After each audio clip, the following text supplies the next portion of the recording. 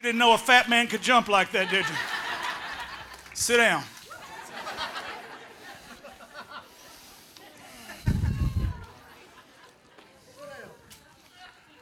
Somebody say something, amen, or something while I catch my breath.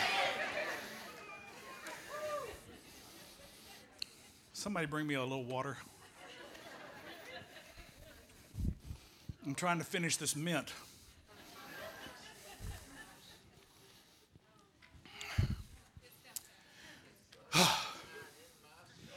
Sunshine in my soul.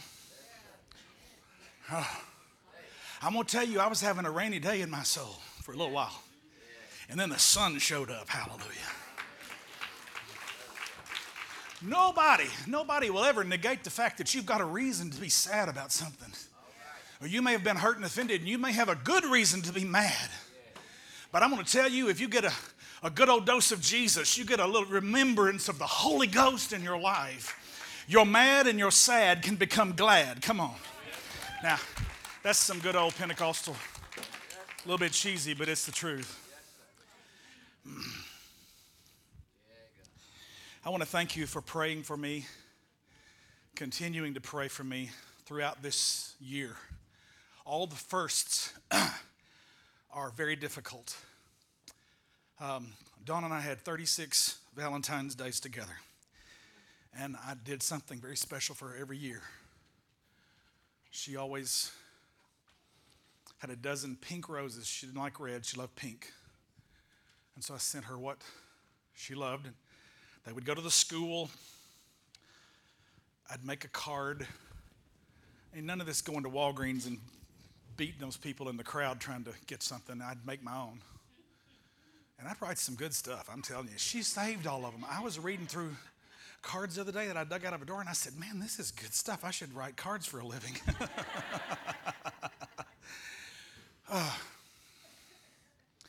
And, sometimes I would cook a meal, and she'd get in from school, and the candles would be lit, and the salmon was on the grill, and whatever.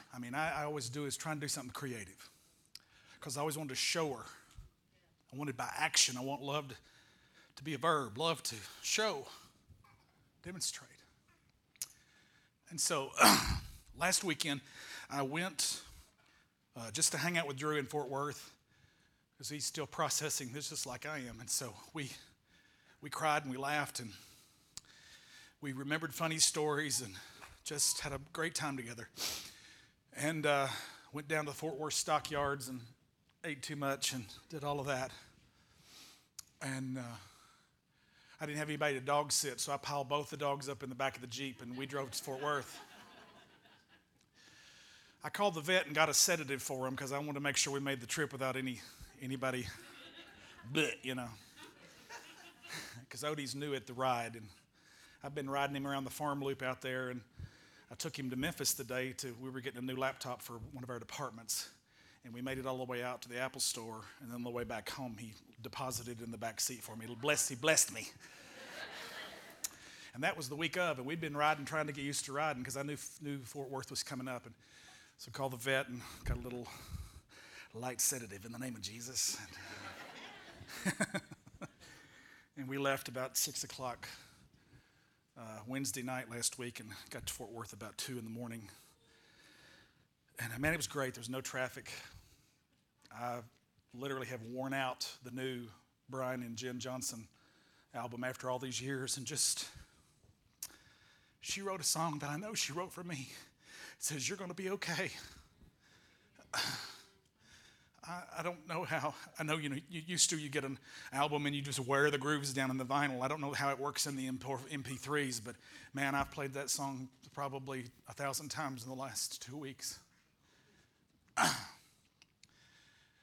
And I got back home and I was thinking, I told Drew, I said, after a few years when we got older, we probably got wiser because we got tired of fighting the crowds and sitting and waiting for 90 minutes for a table on Valentine's. So we got to where we would do what we did either the weekend before or the weekend after, whatever was closer. I know some of you young folks just think that's just a desecration, that you got to do it on the 14th. And when you get older and have kids and you're tired and you actually have a job and have to work, then you you get to where the time is special and it's just, okay, baby, we're going to do it on the weekend. And we would always do it on the weekend. We had plenty of time. And so I thought, you know what, if I can go to Fort Worth and not be here on the weekend, then I'll be okay. And so we hung out and played with the dogs and just had a fantastic time. We had a blast. And I headed back Monday, and I'm doing great, man. It's wonderful. Monday morning, I gave another little sedative to the dogs. The pups were about a 7-hour drive, so they slept most of the way. And I'm listening to worship and to podcasts, and I'm just tanking up, getting my spirit full, listening to Judah Smith and to Matt Chandler and T.D. Jakes and just different ones that feed me, that minister to my heart. All those three are from different camps, by the way. I love them all. And I'm doing well, and I get home excited. Dogs get out in their yard. They say, oh, wow, we're back at our house. They can see it. They're real excited. And their new backyard, fenced in, and go to bed. And I think I've put this behind me. And then I wake up Tuesday morning, and I'm a wreck. So. And let me just say this. I worry because I try my best to not. I don't want to get up here and take up your time and being very overly emotional. If you had any idea how I'm fighting right now, you would appreciate. So, and I'm thinking about all of this. And I'm thinking about this new series. Pastor Haley did a phenomenal job kicking it off last Sunday. And by the way, she set the bar so high. She was quick to let me know that she had 28 new signups for serve teams. And that I was going to have to get up before day to beat that. So I'm just kidding. She did not say that. We not only want, in a very gentle way to say this, we expect everybody here at Victory to be serving somewhere. For years, I would kind of approach it this way, and I would talk about it almost in the national economic terms, how we wanted a full employment rate. We wanted a full, 0% unemployment. We wanted everybody employed, not just a job where they're making money, but everybody has a job in the church where you're functioning as the body of Christ. And it was all about encouragement. And about 2006, 7, 8, I'm really wrestling with kind of where we are as a church. And it's like after I'd read through the New Testament the 40th or 50th time, it's like it came alive. There wasn't any hope you would be on a serve team back then. Everybody, if you followed Jesus, you served. You just did it because it was part of who you are. It was the fiber of your being. And I started saying, we need to quit asking people to do this. We need to tell them we expect you to do that. There are plenty of churches out there that let you get by and not do anything. If that's what you want, Victory is not for you. And we unashamedly say that. We love you. Victory's not the only party. But if you're going to come to Victory, we've got a job to do. We're going to touch the delta. We're going to engage people with the life-giving message of Jesus Christ, and you can't do that without a congregation that understands serving, not only in this room, but in this community. Come on, somebody, put your hands together and say amen. And so Pastor Haley set the bar really high, and I thought, okay, what do I need to do to bring this? And I had 2 or 3 thoughts that were cooking in my head. And I'm Tuesday morning really just in a very hard emotional place, grieving and in an emotional funk. And I had a memory. I remembered when I was about 18 years old and I'm in high school and the windows are down and it's blaring on the radio, or my cassette tape deck that was so cool then. Oh my gosh, I had a Pioneer deck that I put in the car, and new speakers. Gosh. And I was blaring Boston, more than a feeling. La, da, da, da, da, da, da, da. They don't make music like that anymore. I'm sorry, but this product pop mess today is just, these kids don't know what good music is. It's crazy. Now, I'm dating myself. Kids, I know you'll grow up and do the same thing when you're my age and you're talking to other young snappers, so. But I'm thinking about how, okay, maybe that's not just a nostalgic moment, but maybe the Holy Spirit inspired that memory because I was going to talk about love and service, serving in love. and how so many times in the Bible Belt South, we associate love with feeling and don't realize that love is a verb in the New Testament. Love is an action. And that in itself is more than a feeling. How many of you know that sometimes you don't feel like it? I don't know if this is going to offend somebody this morning, and maybe you're going to be shocked when you hear me say this, but there's some mornings I wake up, I don't feel like a Christian. Anybody know what I'm talking about? Okay. There were times, though, I love and I honor the memory of almost 32 years with the most amazing woman on the planet. There will never be another one like that in my life. But there were days I didn't feel like I was in love. And she'd probably tell you amen to that for sure on her part. How many married folk in here know what I'm talking about? I'll pray for all the rest of you liars after service.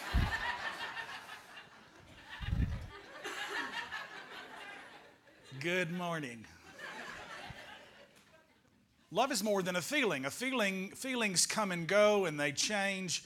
And covenantal love in the New Testament is a decision. It's an act of the will. And I have times in marital counseling with young couples all the time, young and old couples, and I tell them, you know what, when you decide to do what you did when you were trying to get her attention, when you wanted her to love you, all those special things you did, you remember how when you did them, it made you have all these warm fuzzies when you were doing it and you were getting it ready and you were drawing the card and you were picking the one rose, not a dozen or 2 dozen or 10 dozen, but just one.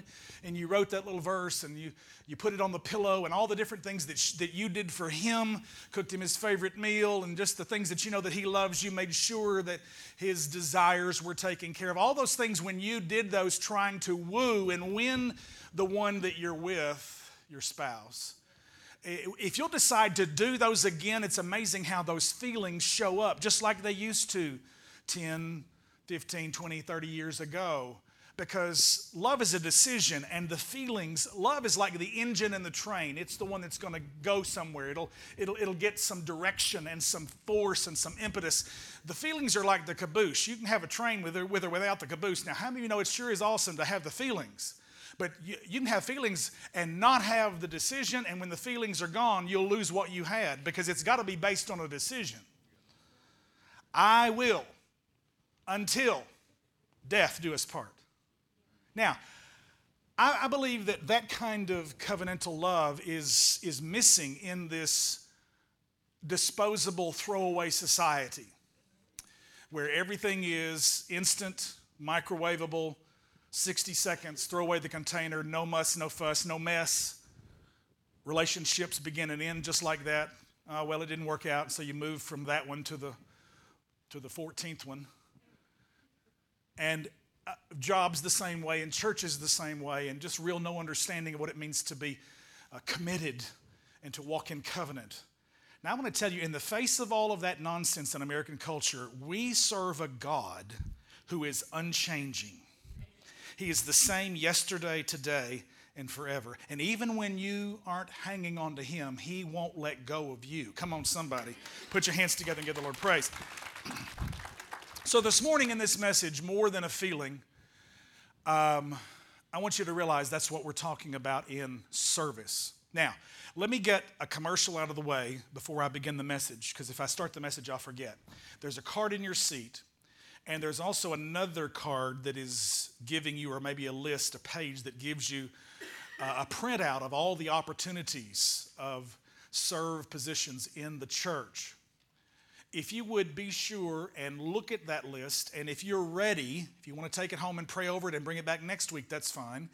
There is no pressure to sign this today, but if you're ready, if you looked at one last week and took it home and you've signed and you're ready to say, hey, look, these are my choices. I want to have 2 areas that I'm interested in, and put those in there, fill that little card out, drop it off at the serve table on the way out. We will have at that table several of our team leaders who will be more than happy. Matter of fact, they're excited to be able to talk to you about ways that you can become a functioning, contributing part of this larger serve team that is called Victory Church. We're excited about that this morning, and we would love for you to go ahead and take that step of faith and be serving alongside us. Somebody say amen. All right. The message this morning begins. Pastor Haley texted a couple weeks ago, and she says, "Hey, I know you use Mark 10:45 for that Mark series that you preached. It took about a year and a half to get through all of the 16 chapters of Mark." She said, "Can I use that text again for this 3-week series?" And so I responded and said, "No, it's already been taken. Can't do it." And I was being sarcastic, and she said, "I figured I could." And so I said, "Yeah, sure, it's the Word of God." So I'm going to read these 3 verses prior, and then when we get to 45, I want you to read out loud with me, okay? All right, so Jesus called them together and said, "You know that the rulers in this world lord it over their people, and officials flaunt their authority over those under them. But among you it will be" what? Everybody say different. Everybody say different. Now let me just say this. This is a term that ought to describe the church. Now, I know you can think sometimes you have been asked by a person, "How is someone else?" And maybe it's someone that you particularly didn't jee-haw with. That's a real bad Southern term. It means you don't really connect with them. And maybe you said, "Well, they're kind of different." And you don't mean it as a compliment. How many know what I'm talking about?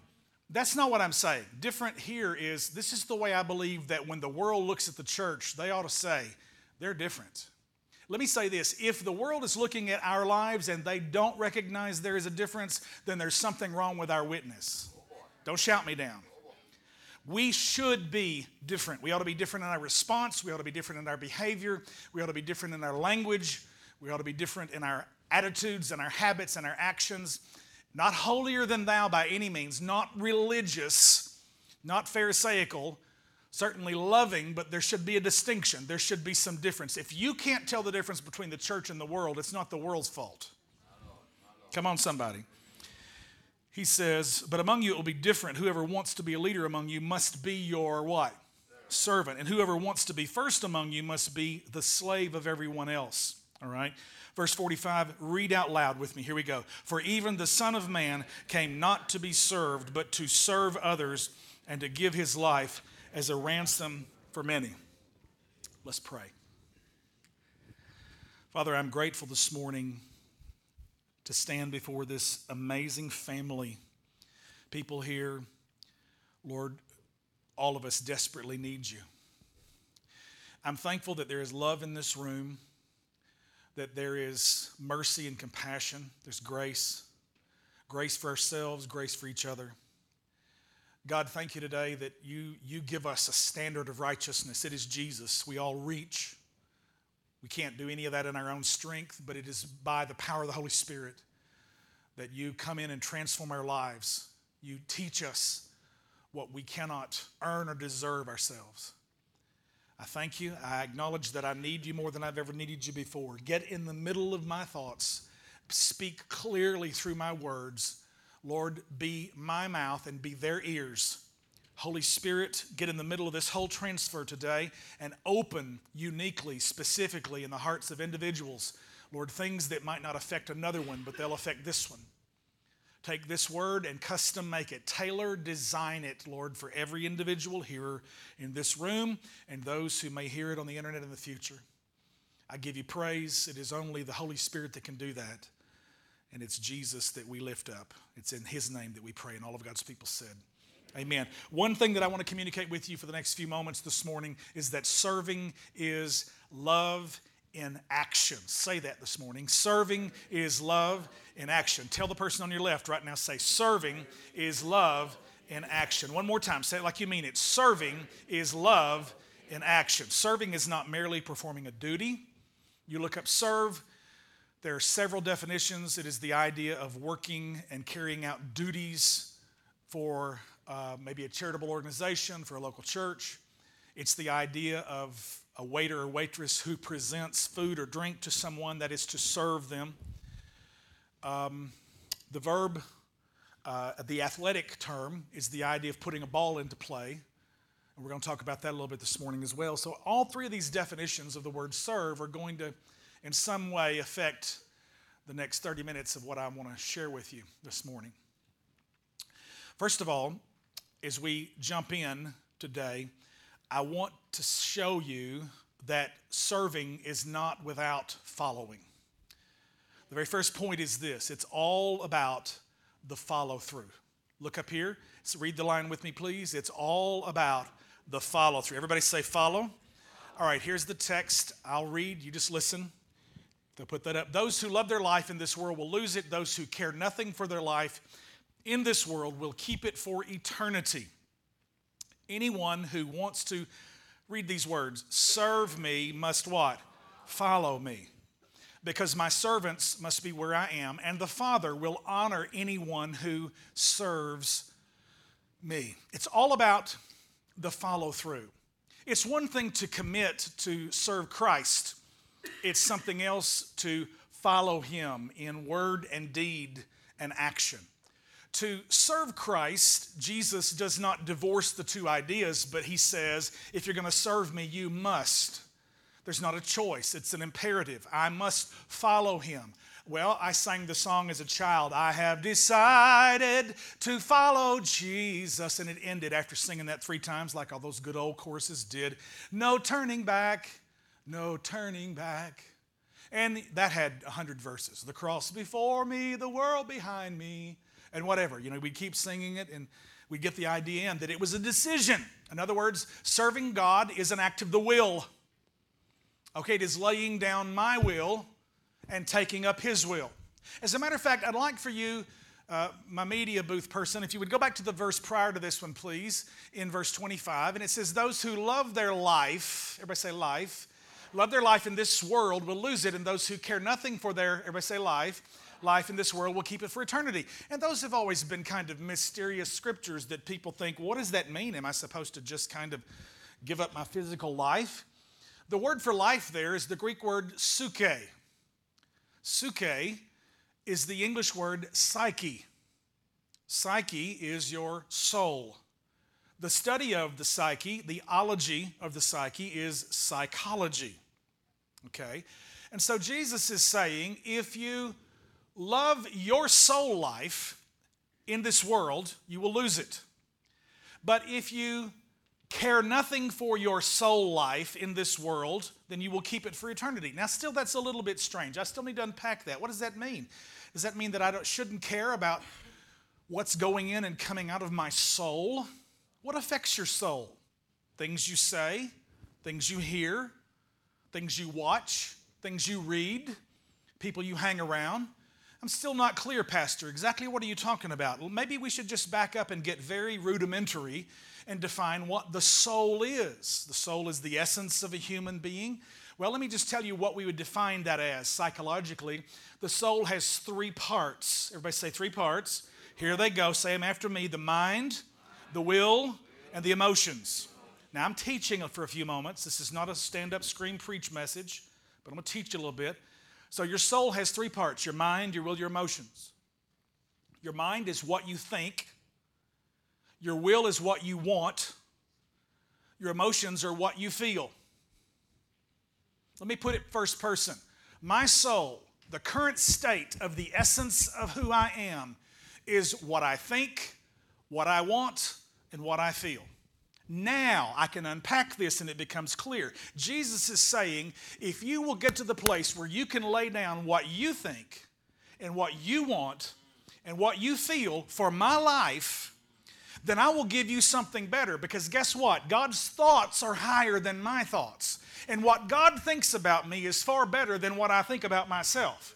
And if I will lay down what I think, if I will lose what I think about myself, are you hearing me a little bit this morning? If I will lose what I feel about myself, and the way I think about somebody else, and the way I feel about somebody who ticked me off and offended me, and if I will lay down all of that soul stuff, all that soulish activity, if I will be willing to lay that down and lose that, if I will lay down and lose my suke, God says I will exchange that soul life for zoe, which is the eternal God kind of life. Now, that'll preach. Man, that's some good stuff right there. Because what I think is incomparable. I don't have it's exceeding abundantly above all that I can ask or think. Come on, somebody, help me a little bit this morning. What I feel really is totally irrelevant to what God feels about me, because when my feelings will deceive me, God's are true and He is faithful and He won't let go. what I desire. Sometimes what I desire isn't the right thing. Some of the best prayers that God ever answered me was telling me no when he didn't give me what I thought I needed at that moment. And it wasn't until later, looking back through the lens of a little bit of maturity and some wisdom, that I could go, thank you, God, that you're God and I'm not. Thank you, God, that you answered that prayer, but not the way I wanted you to. So if we serve him, we must follow him. If I'm going to follow him, that means I'm going to go where he goes. I'm going to do what he does. I'm going to say what he says. I'm going to learn to think his thoughts and think his thoughts after him, because I'm in his presence and I'm learning his word and I'm hearing him speak, and his words and I'm treasuring in my heart so that I might not sin against him. Psalm 119 verse 11. His word is a lamp unto my feet, a light unto my path. Psalm 119, 165. All the words begin to be dear to me, and it's not just looking at black letters on white paper or red letters on white paper, but it's beginning to have a relationship where I can hear the still small voice of the Spirit of the Lord speaking to me when I'm grieving and my emotions are wreaking havoc in my life, and I can hear God start to sing to me, sunshine is in your soul, Michael. You're going to be okay. You're going to make it. It's hard. Never promised it would be easy. But if you'll lay down what you think and what you feel and even what you want about your circumstances right now, and you will take up mine. I have dreams for you that you don't even have the ability to comprehend yet. I have thoughts and ideas and aspirations for you. The thoughts that I have toward you, says the Lord, are thoughts of peace and not of evil, to prosper you and to give you a future and an expected end and a hope. Hallelujah. If I don't have anything else to hang on to in those moments, I know that I have a hope. And hope always prevails. Hope will not let go. When I let go of hope, hope won't let go of me. Somebody's saying, man, I ain't never been to a church like this. I'm going to tell you, we try our best to keep it real, but it's all about Jesus. That means in keeping it real that we may be vulnerable and we may have some weak moments. And we try to take off all the Christianese and all the church cloaks. I remember my little girl, who's a grown woman now. She's settled in her apartment in New York City, and doors are opening, and not gonna go down that path. If I did that, I'd chase it for 10 minutes. Don't have time. But I remember when she was a little girl, and I'm going to go ahead and say who she was talking about. She said, as a young girl, Abby was probably 14 years old. She said, I just love Brenna Vest. Is Brenna in the room? Where was Brenna? She's teaching. She said, I love Brenna. I said, Abby, why did you love Brenna? She said, because she doesn't wear a church cloak. Now, this is a 14-year-old. In other words, she's talking about people that are fake.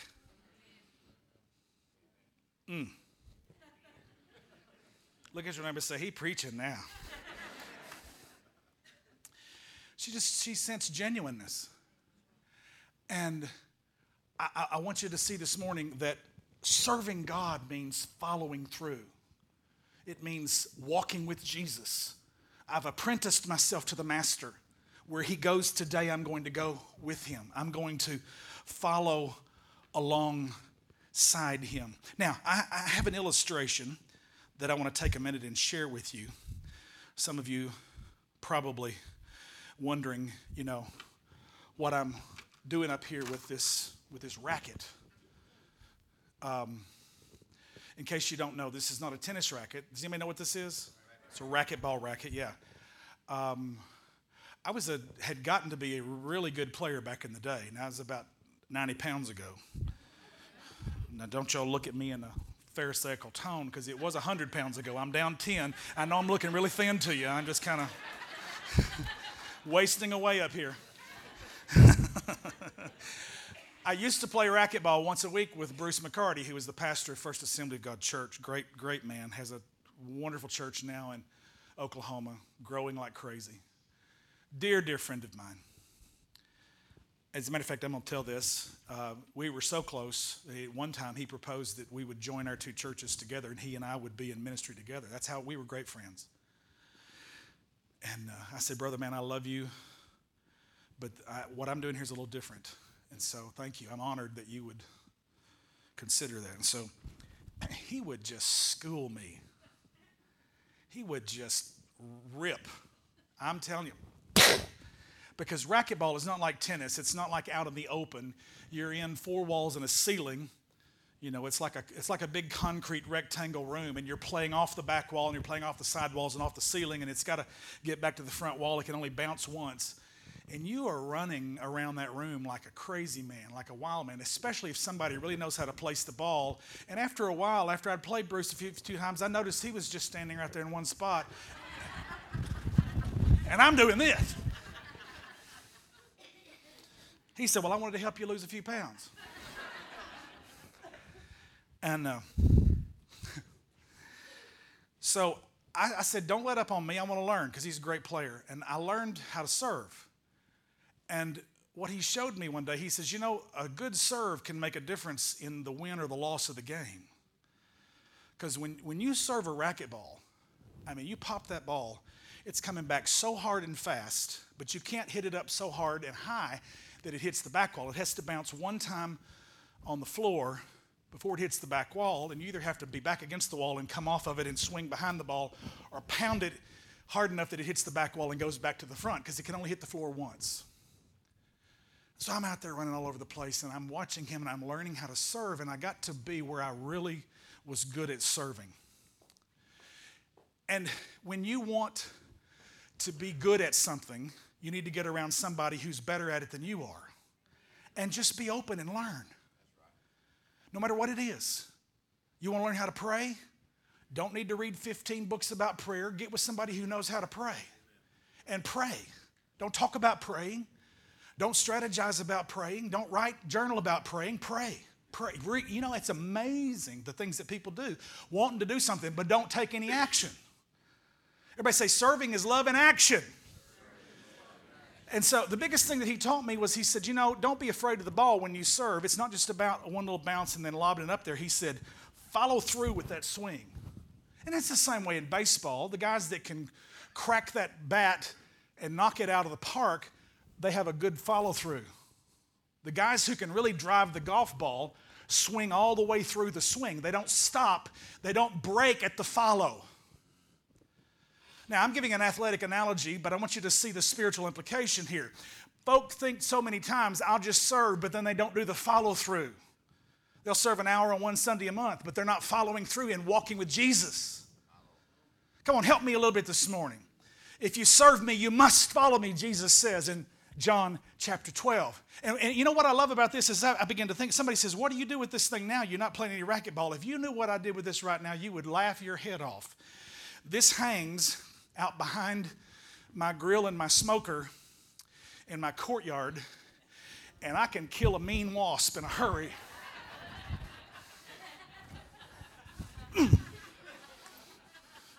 That sounds cruel, Pastor. I think wasps are of the devil. I don't think God had anything to do with those. Some of you remember the picture 3 years ago when I got stung right here and my face was like this. Then you'll understand why I think wasps are of the devil. Yeah, you know, you can just pop them right there and those wings are like, you know, they can't do anything. I'll take on a herd of them if I've got this thing. I'm sure that before I built that 6-foot fence, there have been folks back there going, what is that crazy preacher doing in his backyard? All right, that's enough. I kind of got in an entertainment spirit there for a second. Everybody say follow through. I'm having a good time. I don't know whether y'all are not. I love Jesus. Yes, I do. I love Jesus. How about you? All right. Point number 2, already said that.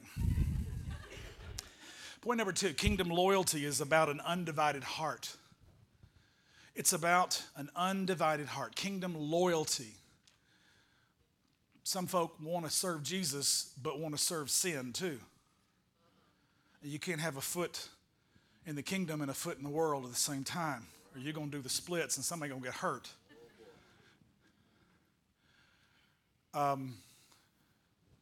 Kingdom loyalty is about an undivided heart. Listen to verse 24 of Matthew 6. Go ahead and put it up on the screen for me. Read it out loud. Help me. No one can serve two masters, for you will hate one and love the other.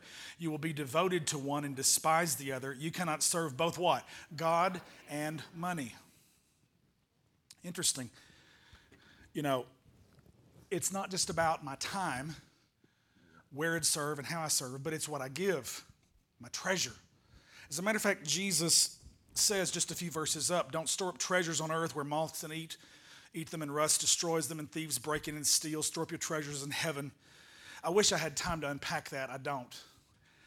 But I just want to say that it's very, very easy to kind of get an Americanized mentality about these two aspects. Dr. Billy Graham says, Jesus is Lord of your life? Really? Show me two things. Show me your calendar and show me your checkbook. Let me see what you do with your time. And let me see what you do with your money. And if you'll think about it, those are the two biggest stressors in your life. Deadlines that are looming and not enough time to get it finished. Bills are coming due and not enough money. You have too much month left at the end of your money, as the old guy said.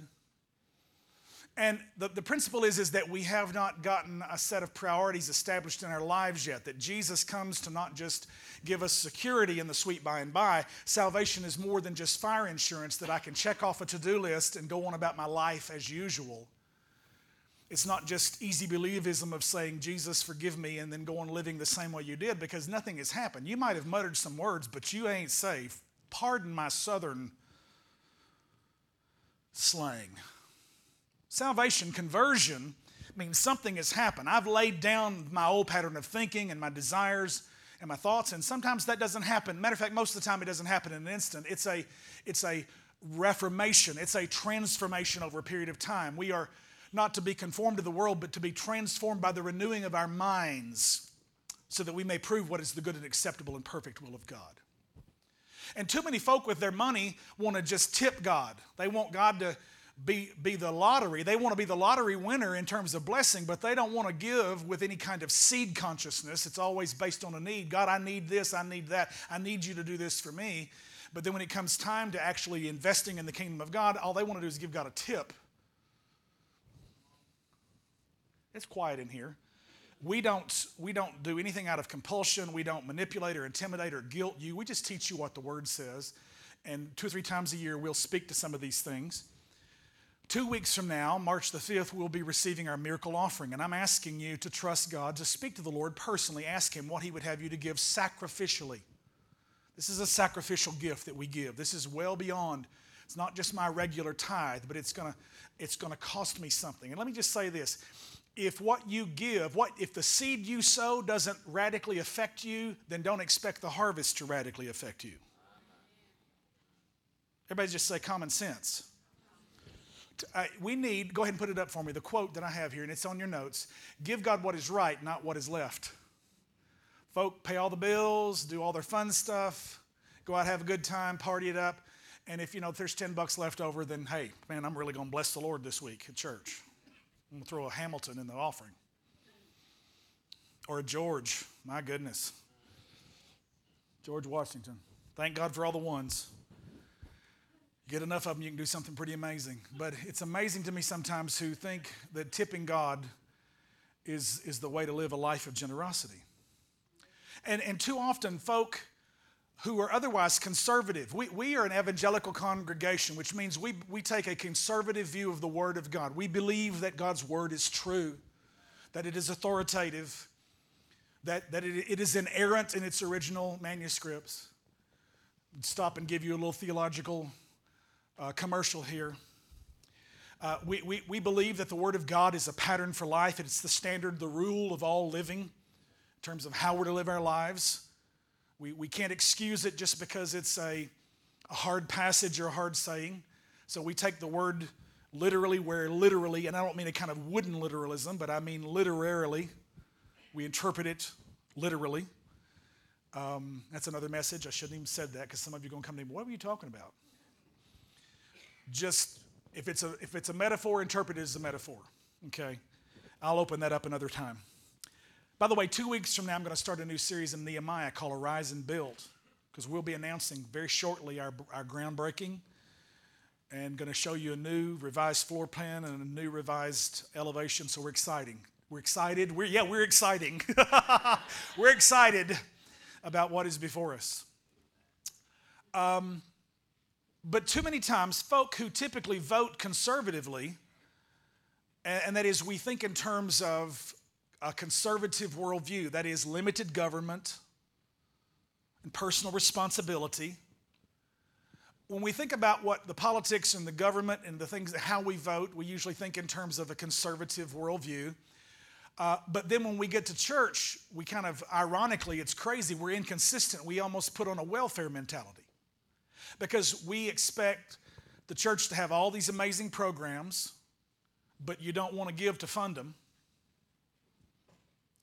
We expect all these amazing opportunities to get our kids in there and get them entertained, but we don't want to show up and help anybody. Personal responsibility stops at the church. In other words, I can drop my kids off and let Pastor Haley and Pastor Jeremy babysit them, and I expect them to take them to youth camp and bring them back reformed. It's taken me 15 years to get their lives jacked up the way I've raised them, and I expect 1 week of revival.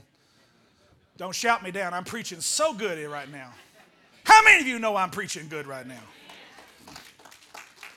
We want to harp about the government. We want limited government. We want personal responsibility. But then when we come to church, we get on a welfare mentality. We want all these programs, but we don't want to fund them. We want all the programs, but we don't want to get in there and jump in there and take personal responsibility and help. Pastor Haley, you ought to be shouting real good right now because I'm helping you. We got a part to play. I'm going to take that sneeze as an amen over there this morning. How many of you hear what I'm saying? We think one way in one area, but then we are not consistent in our worldview. How many of you know when I can learn to get consistent gradually over time in these areas of my life and let the Word have final authority and give it first priority in my life? How many of you know blessing's going to chase me down? Come on, put your hands together and give the Lord praise this morning. Hallelujah. All right. We've got to not only preach the gospel, but we have to live and serve the gospel. What can you imagine what it would be like if the church, now I'm not talking about Victory because this is a very giving congregation. We've taught you the word. Most folk here respond accordingly. What if the whole church in the body of Christ, everybody, everywhere tithed, and we had responsible leadership and finance people who actually blessed the communities that those churches were in? Do you know the government wouldn't have to do what the church is called to do in the first place? Everybody's nodding your head. Come on, somebody say amen. If we would just do. Now, you know, the Mormon church in America, doctrine, theology is messed up. But I'm going to tell you one thing, what they've taught their people is to tithe. And do you know what? The church owns, we're talking about Marriott hotel chain. The church owns the Marriott chain of hotels. Their people tithe like you're supposed to. How many of you know if the people would give, if you would put God first and you would give like you're supposed to, you would be blessed and the church would be blessed and we could bless the world like we're supposed to be able to bless them? And it isn't just telling them Jesus loves them, but it's feeding a hungry stomach sometimes and then telling them Jesus loves them. It's paying a light bill for a single mama that's working 2 jobs. It's coming alongside and loving a welfare mom who has 8 kids and loving her in spite of the entrapment of thinking. And lest you're running and putting a racial look on that, let me tell you, there are more white folk on welfare than there are black folks, so get up off of that. That probably made a couple people mad. So don't give me any of that racial nonsense. Because we're not playing that game at Victory. We're going to call it like it is. We're going to be responsible to reach out in the gospel and to love brothers and sisters regardless, red and yellow, black and white. They're all precious in His sight. And everybody's jacked up and in some sin of some kind or another. And so we just need to, you know what our new mantra at Victory ought to be? No stones. No stones. Look at your neighbor and say, no stones. In other words, I don't have anything I'm going to throw at you. What did Jesus look at the Pharisees and He said, all right, boys, go ahead. One of you without sin, pick up, throw the first stone. They dropped their rocks and walked away. Everybody say, no stones. Now, that doesn't mean that we just live willy-nilly. Grace is not this just massive blob of permissiveness where we live like hell and head there. That's not what I'm saying. Grace has standards. Grace has the love and the mercy and the goodness of God. And finally this morning, as I close this message, I'm finished. Point number 3, choose whom you will serve. Point number 1, it's all about the follow through. If you serve me, you must follow me. Number 2, undivided loyalty is the characteristic of a kingdom heart. You can't serve two masters. You will love one and hate the other. You can't serve God and money. All the others are obvious. You can't serve God and live a perverted sexual lifestyle. You can't serve God and exert dictatorial power over people. Jesus never mentioned any of those things. Why? Because the crowd knew that was obvious. But money has a deceitfulness about it. He said that there is this thing called the deceitfulness of riches, the deceitfulness of wealth, where you start to feel like you got it all under control. Third point, finally, this morning is this: choose whom you will serve. Look with me. I have 2 verses and I'm finished. So fear the Lord and serve him wholeheartedly. Put away forever the idols your ancestors worshiped when they lived beyond the Euphrates River and in Egypt, and serve the Lord alone. Let me stop right here. This is Joshua. You keep going, Ray.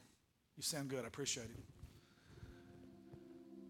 Joshua takes over when Moses dies. Moses started the deliverance out of Egypt, and he brought them as far as the Jordan, and he died. God said, you know what? You disobeyed me. You smote the rock twice when you should have spoken to it. And he was angry at the people. And man, I'm telling you, you talk about, sometimes I like, go, man, Lord, please, thank you that this is a day of grace. I hope you'll have more mercy on me than you did on Moses, because there have been plenty of times I've been mad at this people. Don't even look at me in that religious tone, because you've been mad at me too. We've been mad at each other. We've all done it. We've all been there. Frustrated, ticked off, offended, and I have a reason to be. It's in that moment where I have to decide I'm going to lay down what I think and what I feel and what I want, because I'm talking out of my soul life, my suke, some soul talk. And I need to be talking out of Zoe life. I need to exchange it. And it comes every time I have an opportunity to say, who am I going to serve? Am I going to serve my own life? Am I going to serve the life of God that can change me and change everybody else around me? And so Joshua picked up where Moses died, and he carries the children of Israel across the Jordan into the promised land. They begin to actually inherit what had been promised 440 years prior. God promised it to their forefather Abraham. And they went into slavery in Egypt for over 400 years, and then they wandered in the wilderness for 40. And so 440 years later, several generations down the line, the promise finally comes to pass. And what I want you to see is, to have a promise is one thing, to have the possession is something entirely different. I'm standing on promises right now that I don't yet have the possession of. By faith, they're mine, but they've not yet manifested in my life. I'm waiting to take hold of the promise of God. And I can say this in confidence and without tears and without emotion. I am confident that I will see my baby, my sweetheart, again.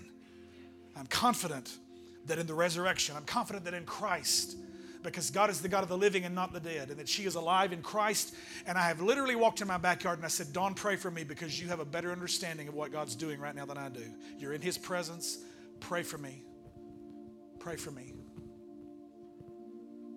I've shaken my fist and I've said, I hate you for what you did. I've been angry.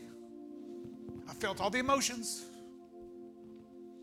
And I've been justified in feeling every one of them. But I refuse to let that be a snare and a trap that holds me and ties me down like a big bear trapped in a trap where he's ready to gnaw his leg off just to get away.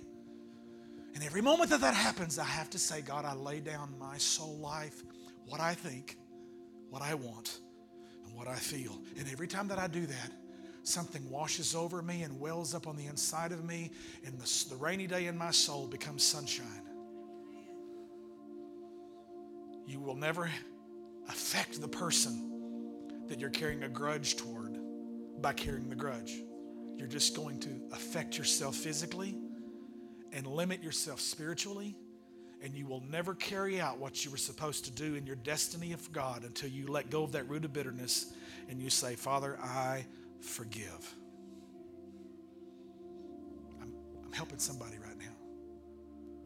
You have been justified in feeling what you felt.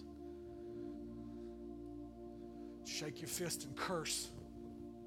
And don't get religious with me. Everybody in the room has been at some point in their life angry enough to do that. And I'm thankful that God is like this racquetball racket. Some of you wonder why that handle is there. Because when you're in the serve and you're doing the follow through, sometimes you can jump so that you'll let go of the racket. Matter of fact, there's sometimes that my serve and my walk has been pretty limp. I've been kind of dragging and there hadn't been any serve. I don't know that I've even always followed Jesus when I've been angry, when I've been hurt, and I've lost my grip. But I want to tell you something that I'm so grateful for today. That even when I don't hang on to Him, He still hangs on to me. He doesn't let go of me. There is an anchor for your soul that is tethered within the veil, and it's hanging on to the very presence of God and the throne of God. Hope. Hope is like this rope. Hope on a rope right there. When you don't hang on to it, it will hang on to you until renewal comes and all of a sudden you feel a new gripped strength and you take hold of something fresh in faith and God gives you a new promise to swing through with and to follow through until you see the fulfillment of it and see the manifestation of it come in your life. Oh, I'm helping somebody in the room this morning. Somebody's been ready to quit. But I'm telling you, God is not letting go of you even in the moment when you feel like you have nothing else to live for.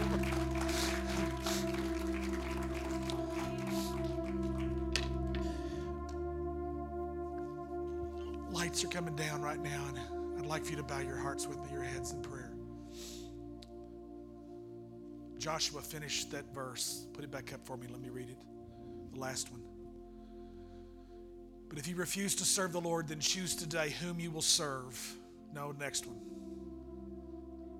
It says, will it be the gods of the Amorites in whose land you now live? But as for me, this is what Joshua said. Read it with me. Everybody look up and read. But as for me and my family, we will serve the Lord. You've been used to hearing it in King James your whole life. In the King James it says, for as for me and my house, we will serve the Lord. And the word house in the Hebrew literally means your family. It's not the bricks and the mortar. It's not the wood, the insulation and all the ceilings and the floors and all that stuff, the furniture. Your house is your family. The house of the Lord is the family of the Lord. Joshua says, as for me and my house, my people, my kindred, those that I have fathered, those that are related to me and my house, we're going to serve the Lord. Nothing is more powerful when a family leader, a parent especially,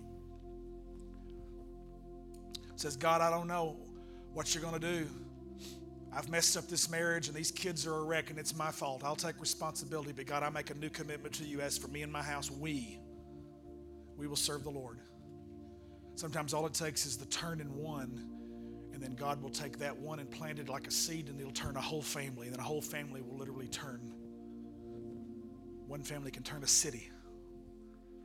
The city can turn a nation. The nation can turn the world. As for me and my house, we will serve the Lord. Bow your hearts with me. God, we need you.